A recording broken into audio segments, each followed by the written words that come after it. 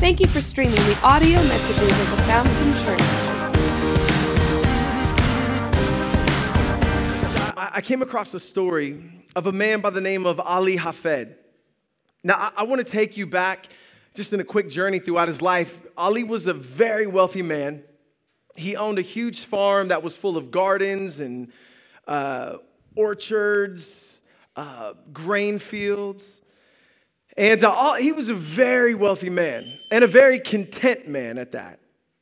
But one day he entertained a guest that started to talk to him about diamonds and started to let him know that if you owned a diamond field, you would be super wealthy.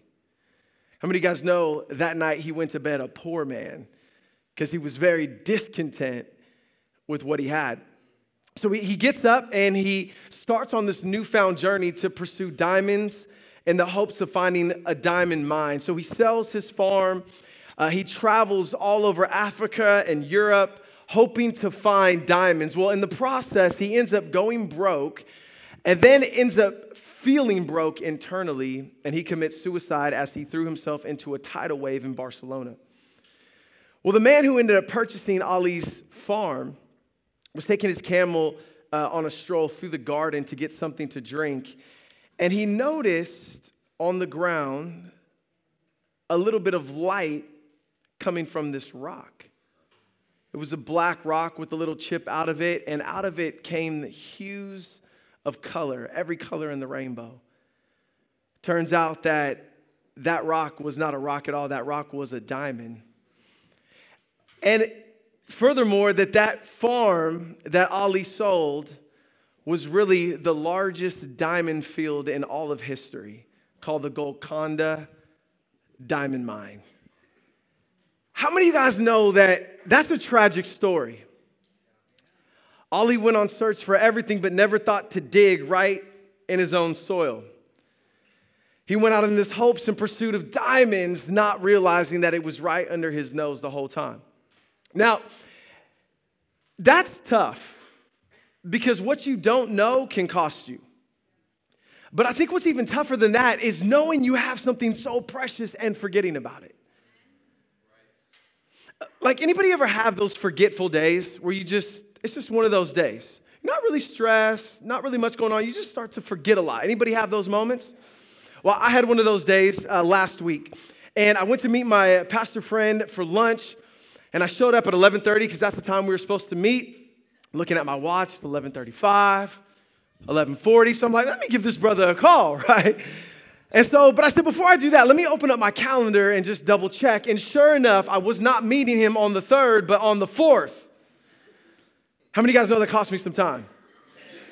So then Jackie calls me. She said, hey, can you pick up the girls on your way home? It's our family fun day. Pick up the girls from school, and we're going to go and have a great day. So I thought, yep, not a problem. Pick up the girls from school, and I tell them, listen, we're going to go to In-N-Out, and we're going to grab some Lemon Ups. You guys know what Lemon Ups are? It's where you combine pink lemonade and 7-Up. It's awesome.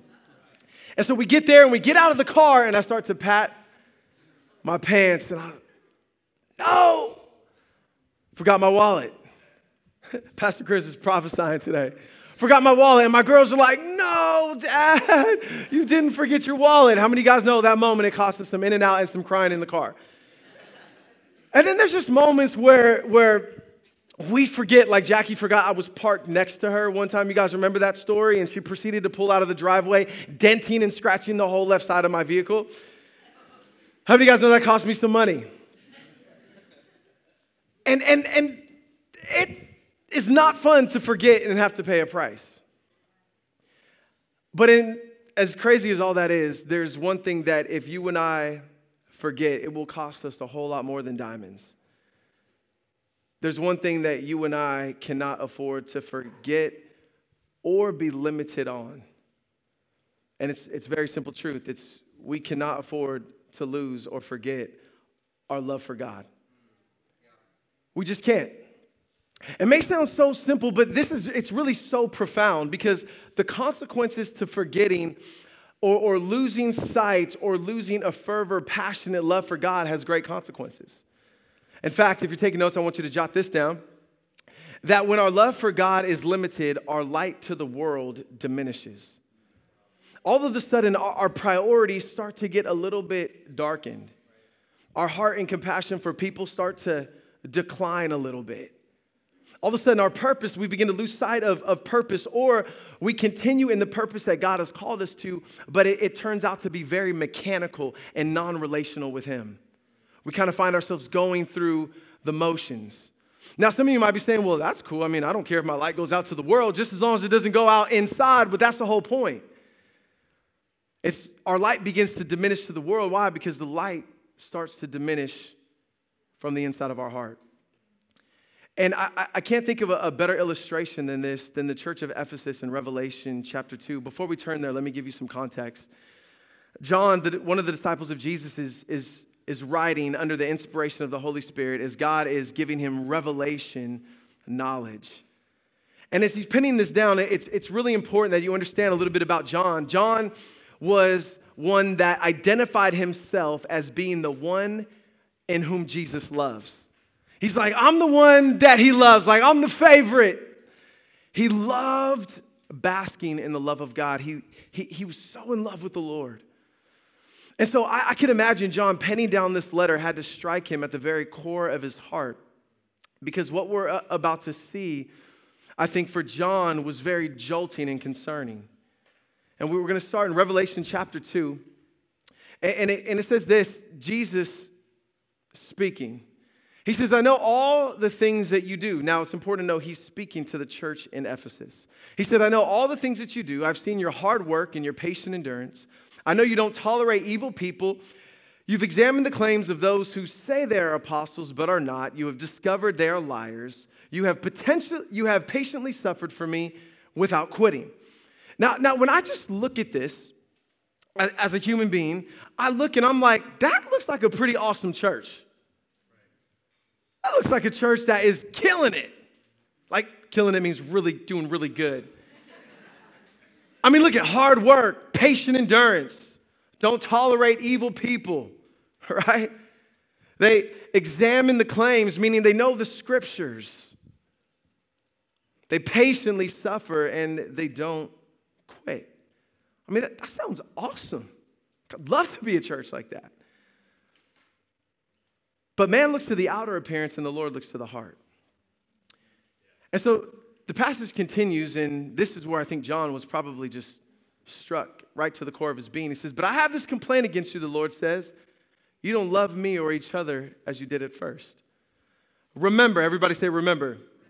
Therefore, where you have fallen, turn back to me and do the works you did at first. If you don't repent, I will come and remove your lampstand from its place among the churches. In other words, ladies and gentlemen, the Lord is like, don't do that. You're going in the wrong direction. You're doing all the right things, but you've missed the whole point. The Lord is declaring in this moment that a church that loses its love loses its light. And what's so incredible to me as I was looking at this passage this week, it struck me that, man, you can serve, you can sacrifice, you can even suffer and not love God. I'm like, that's scary. Because I think a lot of those things, even in the church, we can find security. Well, look what I'm doing. Look how hard I'm working. And God's like, yeah, but I'm concerned about what's happening inside of you.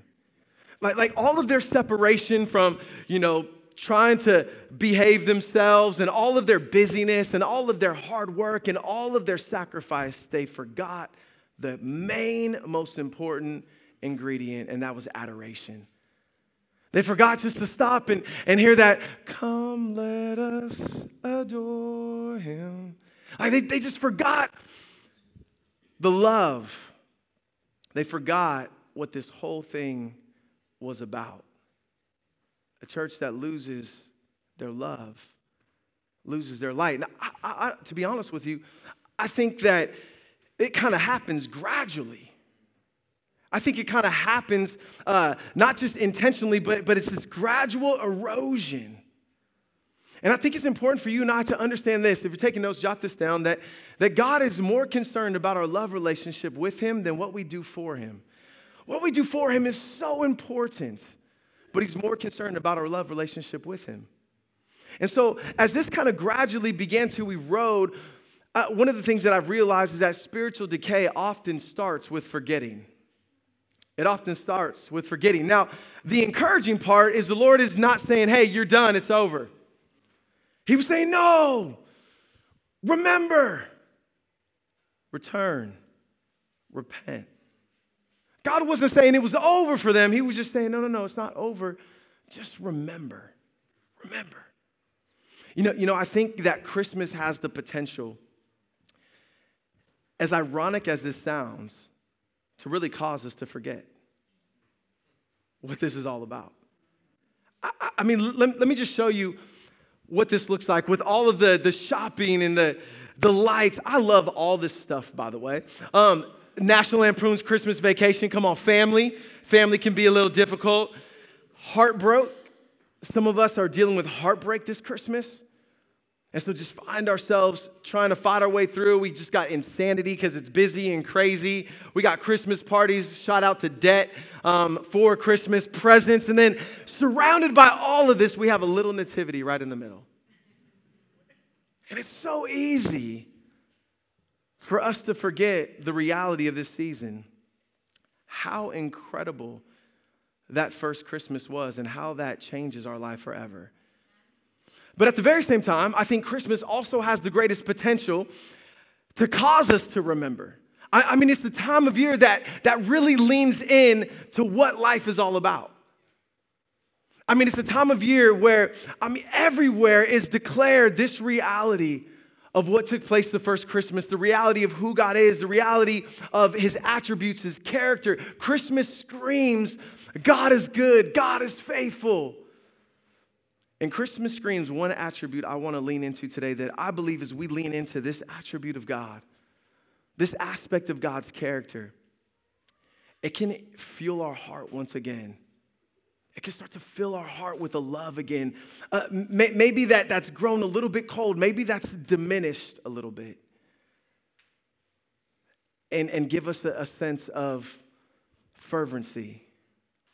Give us that spark that maybe we once used to have that's gone away. Now, if you're here today and maybe you're not a follower of Jesus, and we're so glad you're here today.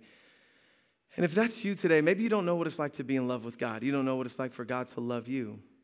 Well, God has loved you in a lot of ways already. You probably just don't realize it. But I want you to lean in today because this attribute may change your perspective on how you view God.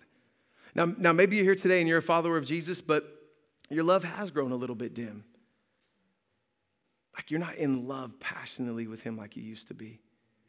Like you can go back, even as I'm saying it, to some of those moments where you're like, man, I miss those times.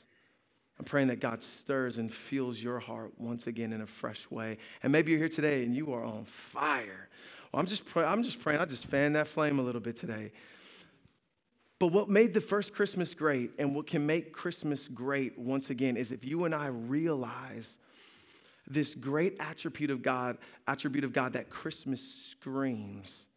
And if you're taking notes, I want you to jot this down. Christmas screams that God is a giver, not a gaffler. Now, gaffle is a slang term that we used to use growing up, and it means to take from somebody. Like we would say, man, we're going to gaffle that kid's lunch money. That's what we say things like that. Or man, that guy gaffled me. It was somebody that took something. And I think many times we have a distorted image of God via maybe some circumstances that we have gone through, maybe some difficult times that we've experienced, and we feel like God is a taker. But that could not be further from the truth. You see, what made Christmas great that first Christmas and can make Christmas great again, no matter what emotional state you're in, no matter what circumstances you are going through, is this reality that God is a giver, not a taker. See, what was so awesome about that first Christmas is what God got to do.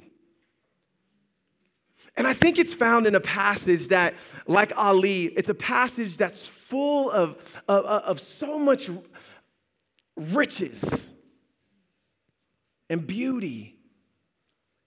But because it's so familiar, because it's right under our feet so many times, we never take a moment to dig into this great passage that Christmas declares. And it's John chapter 3, verse 16. For God so loved the world. What did God get to do that first Christmas?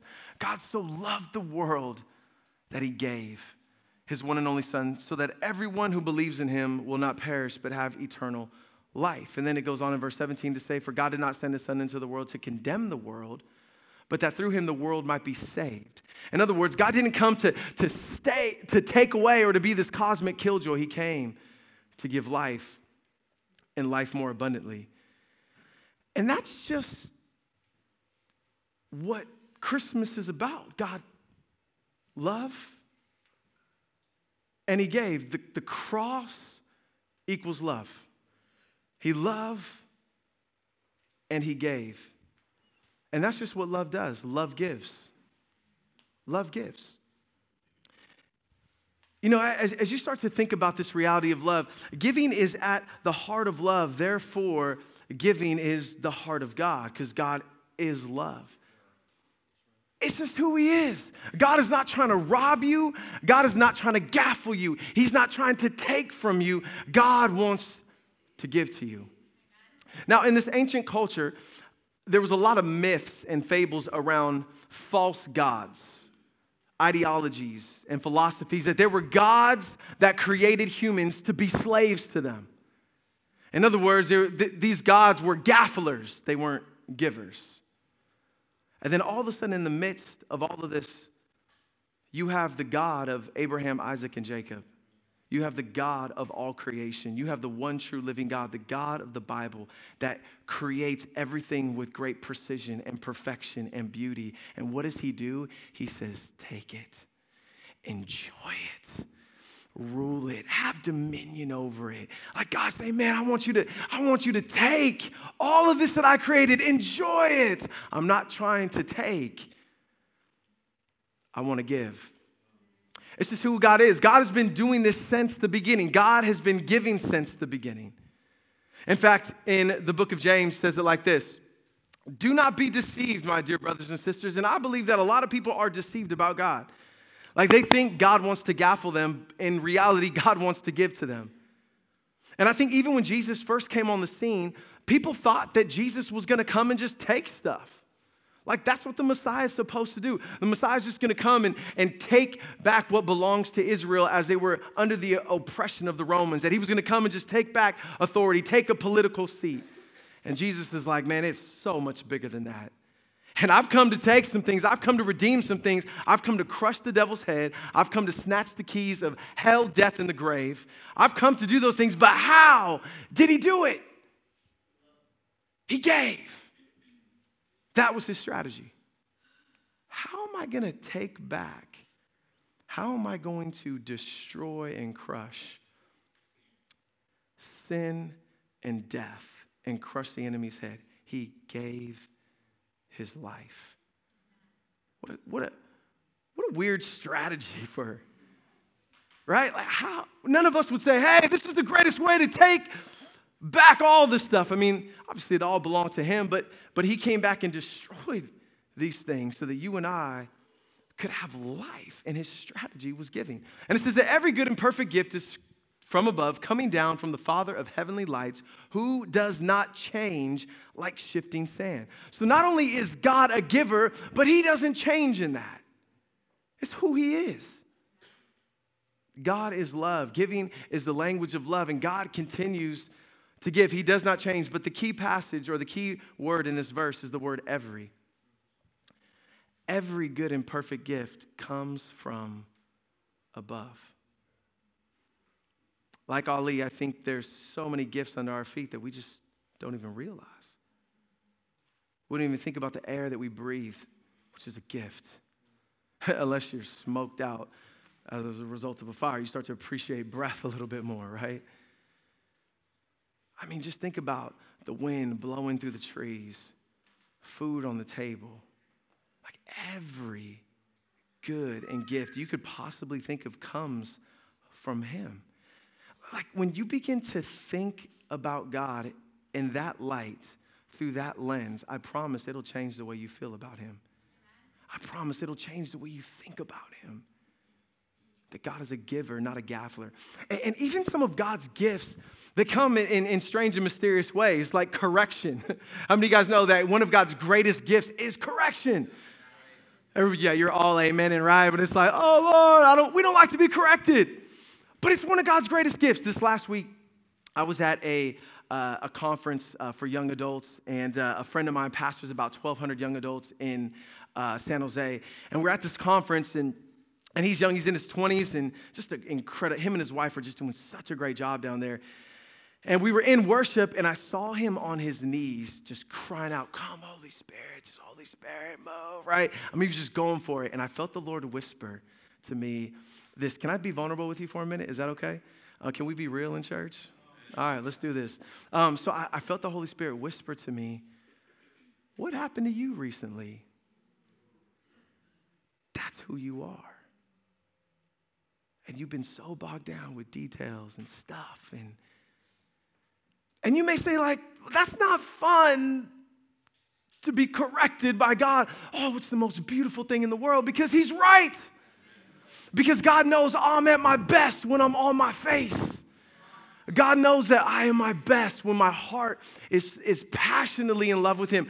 In that place, all things, even though things may be crazy, not going right, details are missed, it doesn't even matter. Because in that place, there is fullness of joy. So even in God's correction, he's saying, I want to give you life. I want to give you hope. That's just who he is. Second thing is, I want you to jot down is that God's giving is constant.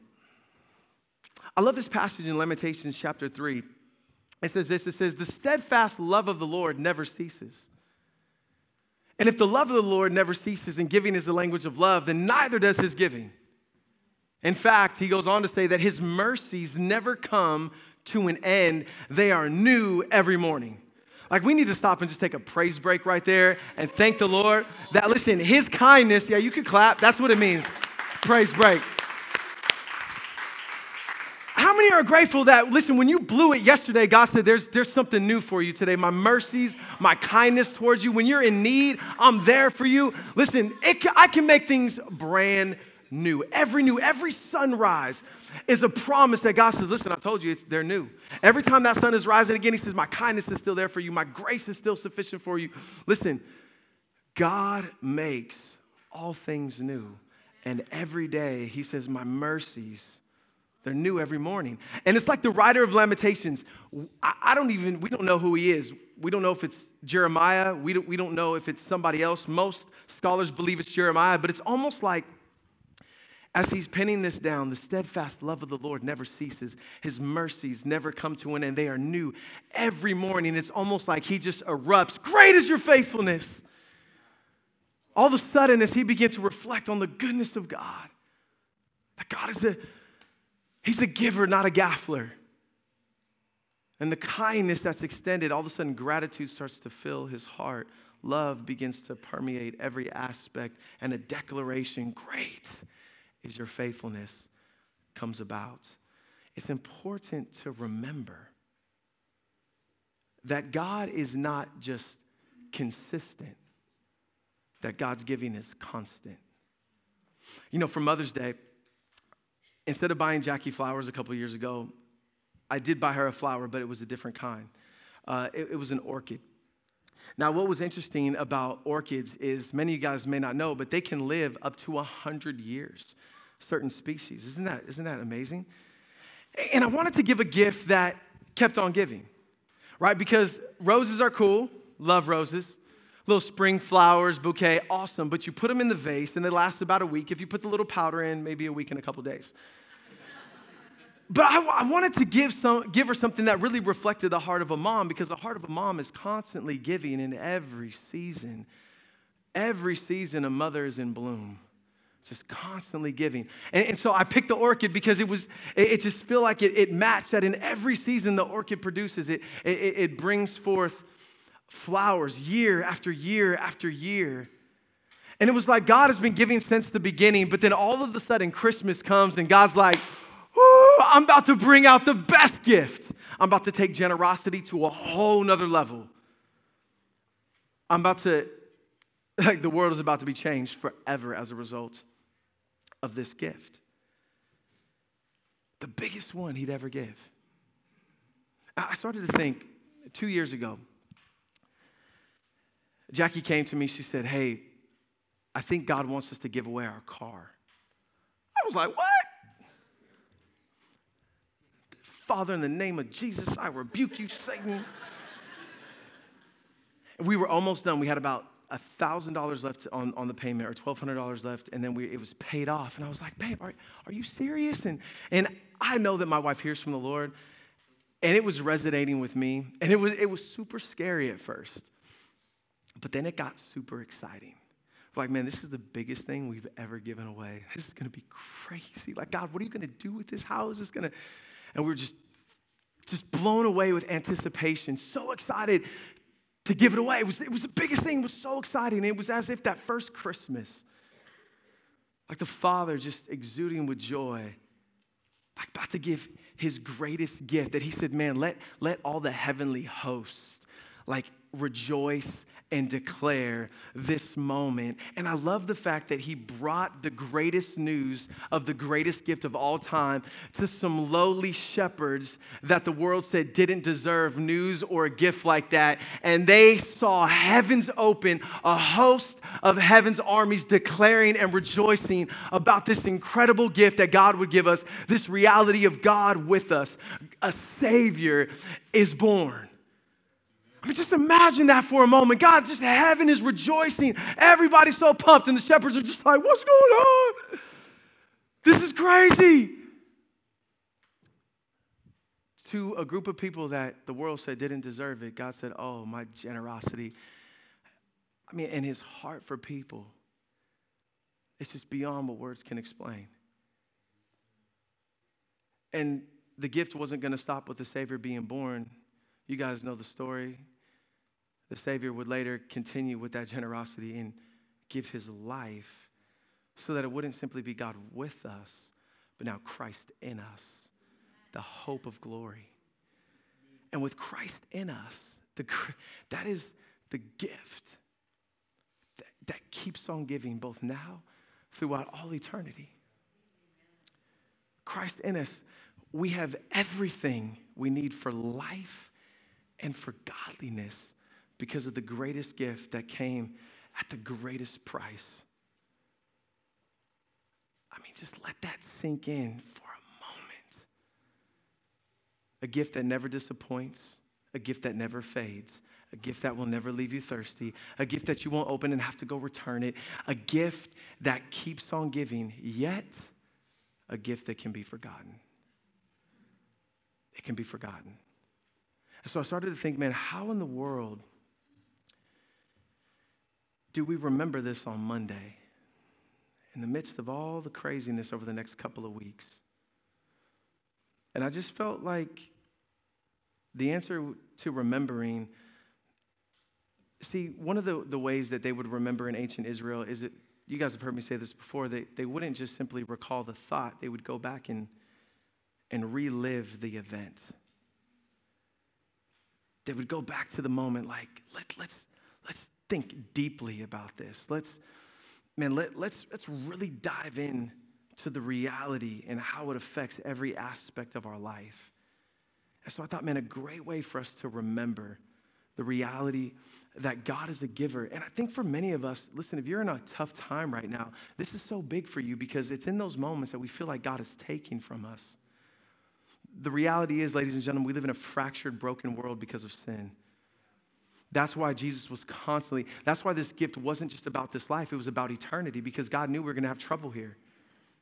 But yet in the midst of all that trouble, God is still able to provide and be sufficient with a joy unexplainable, with a peace that surpasses all understanding. Like God still wants to give to us in the midst of all the brokenness. So it's not just a gift for now, but also a gift for eternity. But it's not just a gift for eternity, it's also a gift for now. For now. And so how do we remember this gift? How do we go back and remember this reality of God's goodness, that God is a giver, not a gaffler? And if you're taking notes, I want you to jot this down, is that we need to live a life of giving over receiving. It's like, let's put ourselves in that place that you and I begin to live a life. And I don't know if anybody's hot in here. Can we turn off the heat? I'm dying up here. live a life of giving over receiving. Like what better way to remember than to actually emulate the heart of our King? Now, this takes a little bit of discovery because it violates everything that's natural to us. Like some of you may even be sitting here like, man, this is a message about other people. Man, I wanted something for me. Like, no, it is a message for you. I promise you, I'm going to explain it to you right now. See, it violates everything that's natural on the inside of us because some of us are in a tough spot. We're like, I don't want to give. I'm in a tough spot. Someone give to me. That's not a great strategy. Remember when he was going to save the world, what was his strategy? Not let me just take, no, let me give. And it brought about the greatest victory of all humanity. But it takes a little bit of discovery because it violates everything on the inside of us that we want to believe is true or natural.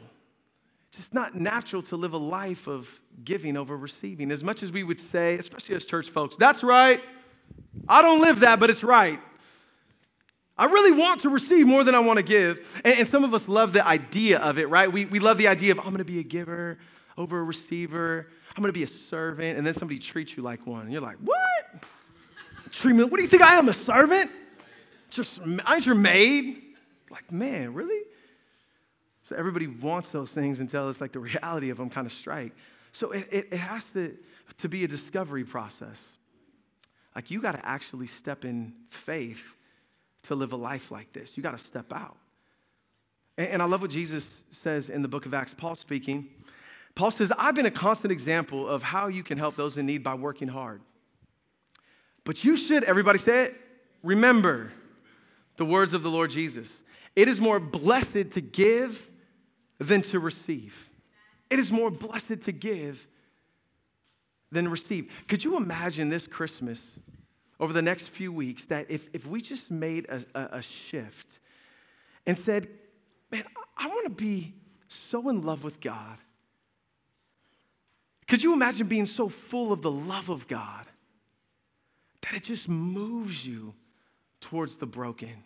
It just moves you towards people that desperately need this wonderful gift that keeps on giving. Could you imagine if we just got outside of us and we really began to demonstrate God's kindness through our hands and our feet? Could you imagine what Christmas would be like if it became a Christmas of compassion rather than self-centeredness? What could it look like? And this is the beauty. You say, well, what's in it for me? Like, you think God left you out? You think God would have a strategy that would take from you and not give to you? No, notice he doesn't say, hey, it's morally to give. You should do that. Matter of fact, I want you to give. You should do that. It's the right thing to do. You should do that. That's what all good people do. You should do that. No. He says it is more blessed to give than receive. You know the word blessed, do you know what it means? It means to enhance. It means to enrich. It means to add to one's life. Greatness. So what is God saying? He's saying your life will be enriched, will be enhanced, and more life will come your way as you begin to live a life of giving over receiving. And let me share a story with you that hopefully will build your faith. Recently, I have a friend of mine.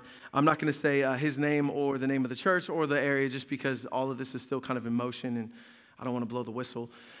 But we've been praying. They've been meeting at a particular location. They're a church plant, recently planted a church. And their location is getting ready to expire. They're not going to be able to meet there anymore. And we've been praying that they'd be able to get into a school. And long story short, in this particular city, no churches have been able to crack the code of the district. Like, you can get in there for a service or two, but no long-term contracts. Nobody can get into this city.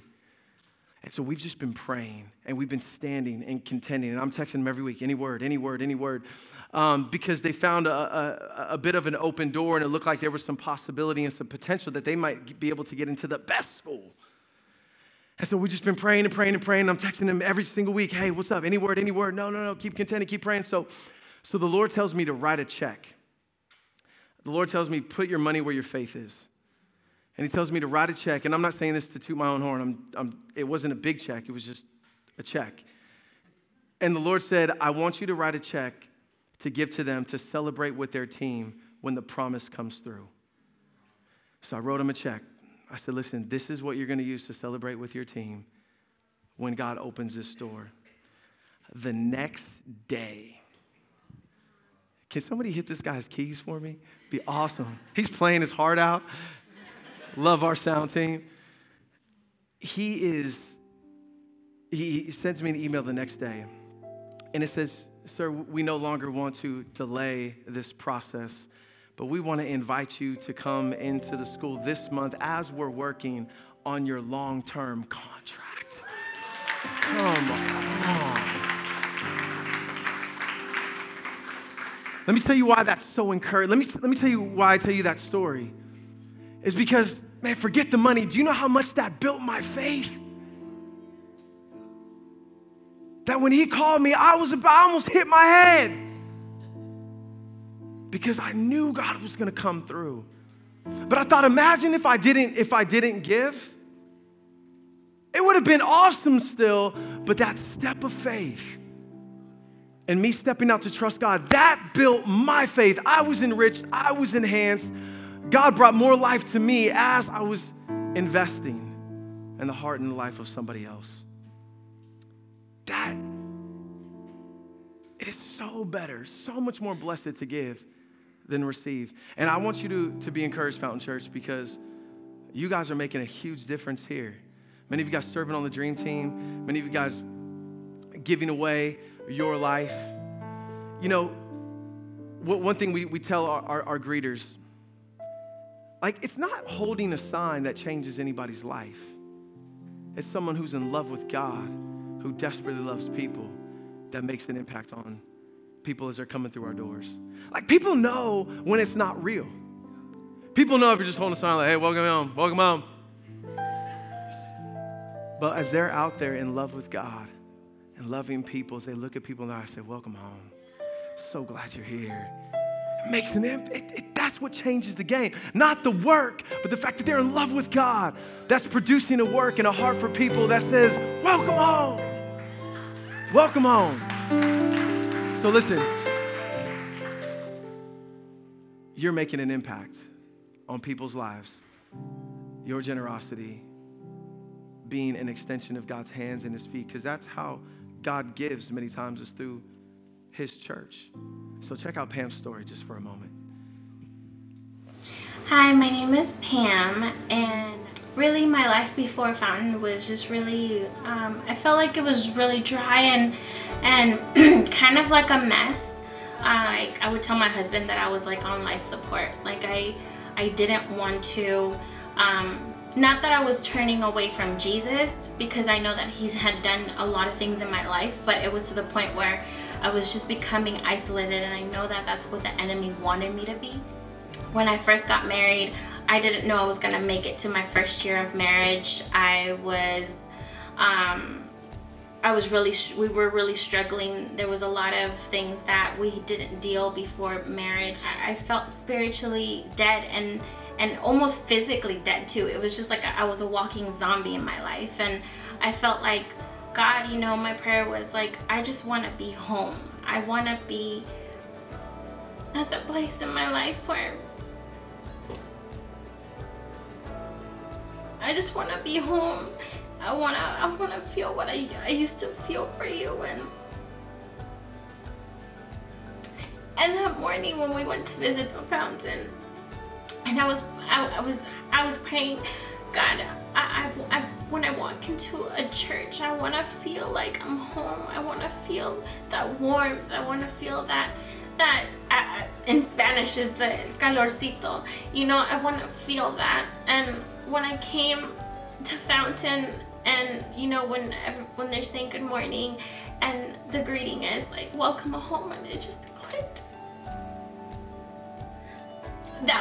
I can definitely say that was the turning point where I was like, God, how much you love me, that you're showing me clearly what I've been praying for. And now, I mean, I love being under the Next Steps tent. I love co-leading a small group with my husband and building those relationships that really have been so solid in my life. And I was in life support, and now I feel like I'm thriving, and I know that I'm not there yet, but it's like I just want more. So I'm so glad that Jesus found me and brought me back home.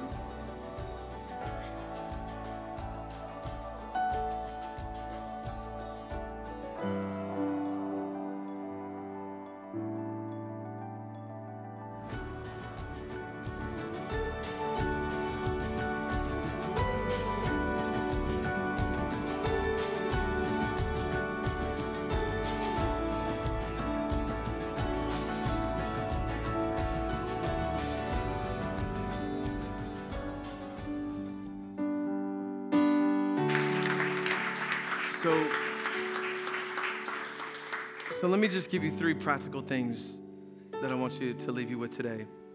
The first one is this, is adoration. Can I just encourage you this week, what stirs your affections for Jesus? Do that again. Maybe for some of you guys, need to take a walk and just look up at, be amazed at creation. Maybe for some of you, need to push play on that, on your podcast or your worship CD that you just, man, I just need to get my affections stirred again for the one who loves me and has given everything for me. The second thing, because remember, he says return. He says, you don't love me or others the way you did it first, so go back to the things you did before. Adoration, I know, was one of those, but also, man, compassion. Like, where's your heart for people?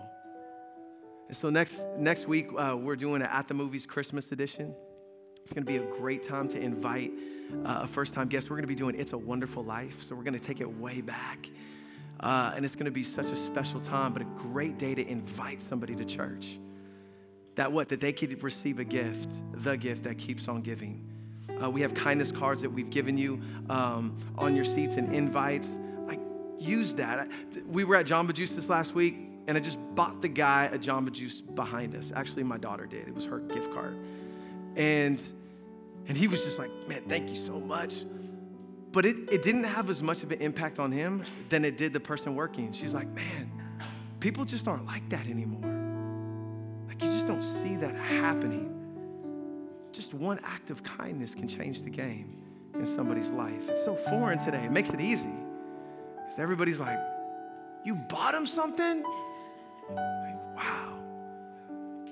And so, listen, an invite, some acts of kindness that you can be an extension of his hands and his feet as we go and remember the goodness of God and all he's given us, that we would go into the world and give to them. Let me pray for you.